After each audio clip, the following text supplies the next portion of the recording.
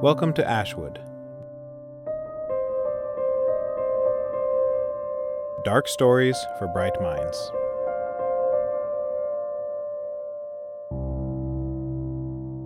Committed.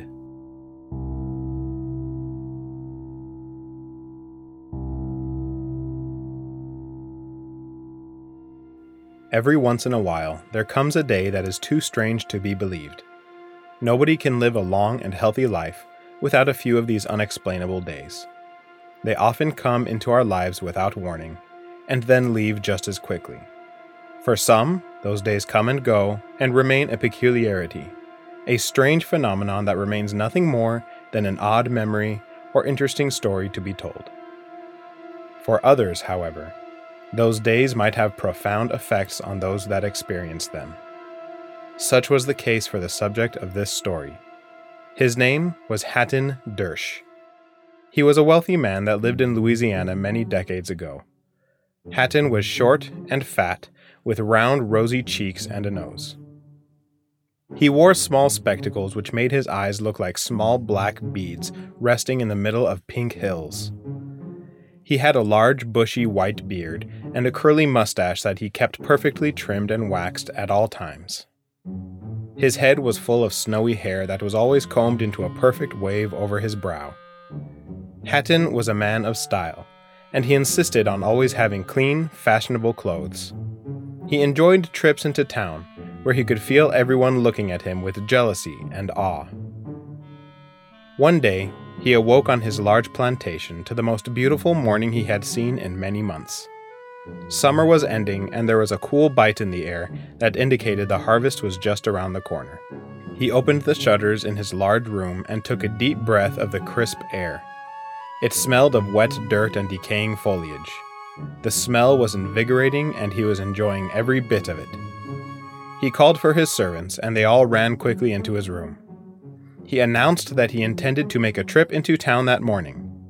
He made sure they all knew what they had to do to prepare, and then dismissed them. Moments later, one of them came back into his room with a fresh change of clothes for the day, and began making his bed. Soon the smell of fire cut through the air, and Hatton knew that they were preparing a hot bath, or breakfast, or both. He put on his robe and made his way downstairs with a smile on his pink face and a spring in his step.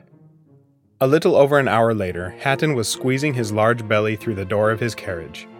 He was excited to enjoy the day's shopping, gambling, drinking, and maybe even find a woman to pass the time. His driver, Karen, stepped up on top of the carriage and began to shout at the horses. As they began to move, Hatton lit his pipe and thought about what a wonderful life he had. The road into town was a comfortable but long ride, so he was soon nodding off as the landscape slowly flowed by like molasses, and he drifted off into a pleasant nap. He was startled awake by the sound of thunder and rain.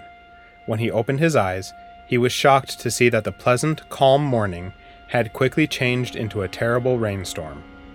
It was almost as dark as night, and water poured down from heaven as if the firmament had shattered completely. He let out a loud, pathetic yelp when he saw the horrible situation. His day had been ruined. The perfection that surrounded him had ended, and now he was miserable. He decided they might as well turn around and head back to the comfort of home. He banged his fist against the roof of the carriage, trying to call attention to his driver. He waited for a moment, but the man did not stop. Hatton banged again harder, but it was no use. He decided that the rain outside must be impairing the driver's hearing. He opened the door a little and stuck his head outside. He cupped one hand around his mouth and shouted at the driver, but the man still did not seem to hear. Hatton could feel his face turning red with anger at the situation. If he did not get Karen's attention, they would end up all the way in town just to turn around again. In the meantime, the rain was leaking inside the carriage. "He has no idea how uncomfortable I am with all this water leaking inside," Hatton thought to himself. He banged the roof again, even though he knew it was useless. For the rest of the ride, Hatton sat in the carriage with his arms crossed, mumbling obscenities to himself. Once he saw the town approaching in the distance, he let out a sarcastic laugh. He could not believe his luck. What started out as a perfect day was now completely ruined. He made up a story in his head that Karen could hear him banging and shouting all along, but was ignoring him just to be mean. He scoffed and rolled his eyes. The few shacks and small buildings on the edge of town slowly crept by as the carriage trotted along the dirt road. The rhythmic clip-clop of the horses could barely be heard over the constant din of rain hitting the roof. Out in the distance, thunder clapped sporadically in low rumbles that crawled over the landscape. In spite of his anger and frustration, Hatton felt his eyes getting heavy again. Shortly thereafter, he was snoring loudly in the darkness behind the veil of the carriage. He was startled awake as the horses stopped suddenly, which caused him to fall forward out of his seat. He growled in vexation as he struggled to rock his large body back up into a sitting position. He slammed the door open to step out and give the driver a piece of his mind. He began shouting as he stepped down onto the muddy road. He braced himself on the side of the carriage as he waddled toward the front of it, belching out a stream of profanities aimed at Karen and his horses. To his surprise, however, the driver was gone. Hatton could not believe it. Where had the man gone, and how did he move so quickly? Hatton looked around for any sign of the phantasmal driver, and in doing so, realized that they were in the middle of town. They were parked in the town center, right in front of the church. Hatton had not stepped foot inside a church since he was a child, when his mother would force him to attend Mass every Sunday and feast day. It was the last place he wanted to be, but the stairs to the church were mere steps from him. Meanwhile, the town center was flooding and the rain was only getting worse. He winced at the thought of it, but nevertheless stepped carefully through the soft, wet ground and onto the hard steps of the church. He decided he would just wait inside until the driver returned. Hatton pushed hard against the door and stepped in with all the pomp he could muster in his current state. He instinctively crossed himself as he stepped inside. He looked around at the large building. The ceiling looked impossibly high, with large arches effortlessly supporting the massive structure above them. He recognized many of the icons looking down at him with piercing eyes from the paintings and stained glass windows. St. Jude looked down on Hatton as if he were a hopeless cause. St. Michael seemed to be aiming his sword directly at him. St. Lucy's eyes made him shudder. Only the image of the Blessed Mother gave him any comfort, so he sat as close to her as possible. His eyes continued to wander until they reached the tabernacle shining brilliantly at the far end of the church, above the altar. The 6 flames danced on either side of it, as if tormenting Hatton. For the first time in years, he felt a twist of peculiar emotions. He could not make out exactly what they were, but he knew they did not feel good. In the midst of those emotions, he slowly became aware that he was not exactly alone. At first, there did not seem to be anybody else in the building, but there was some unseen form resting peacefully at the foot of the altar. In the darkness, it had blended in against the communion rail behind it. Now that his eyes were adjusting, he could see the ominous form of a large, black wooden box sitting at the front of the church. Somehow, seeing the coffin sitting there seemed to make the silence even quieter. A stale hush overcame the church. Somehow, the calm around him only made Hatton more uneasy. He wanted to leave this place, but he had nowhere to go. The flooded street had trapped him inside this place, and now he was alone with some poor sap who had no friends, family, or lover to attend their funeral. Hatton slumped low in his pew and fought back the tears that began to well in his eyes. He could not understand what had made him so emotional all of a sudden. Perhaps it was the nostalgia of being inside this church after so many years. Instead, it could have been the frustration of having his day ruined. Maybe it was the dark, somber air inside the church. As the smell of frankincense flooded his nostrils, he realized what it was. He was somehow moved by the person resting inside that box.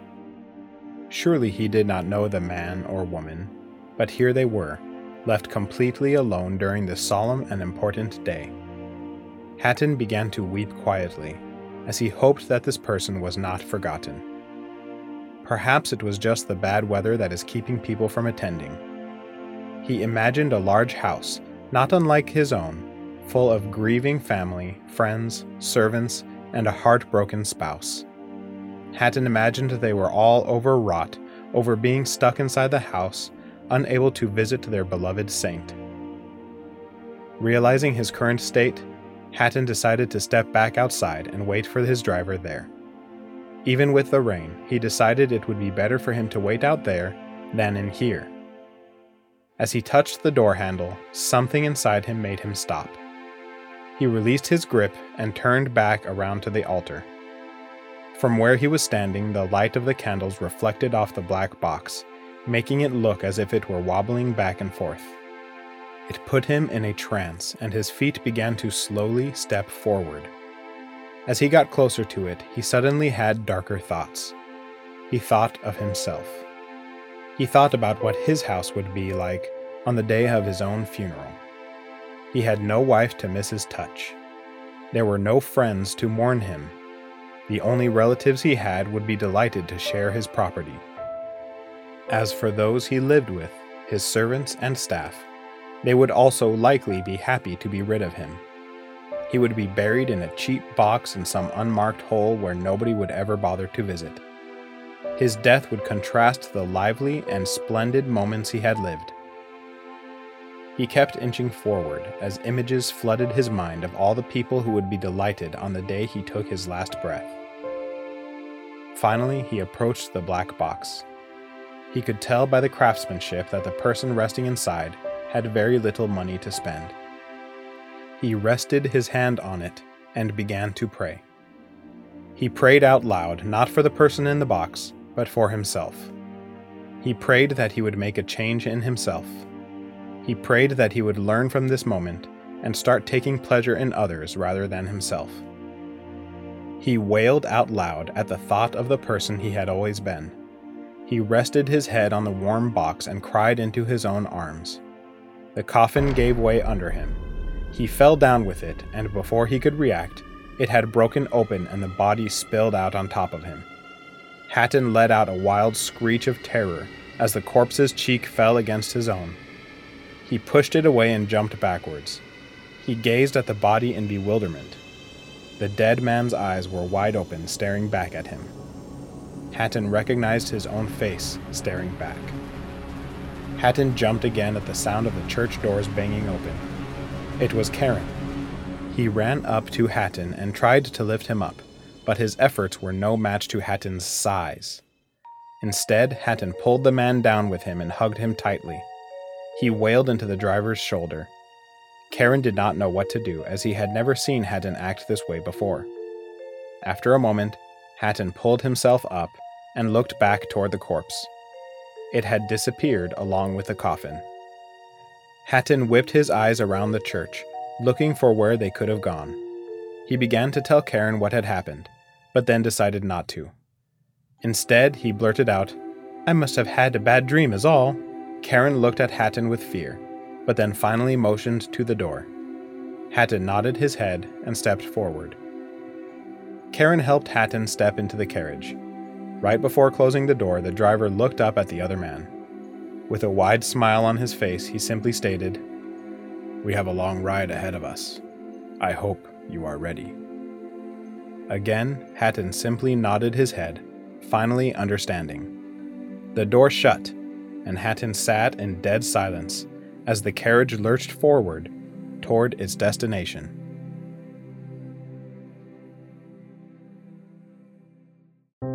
Today's story was written and narrated by me, Joey Kluge.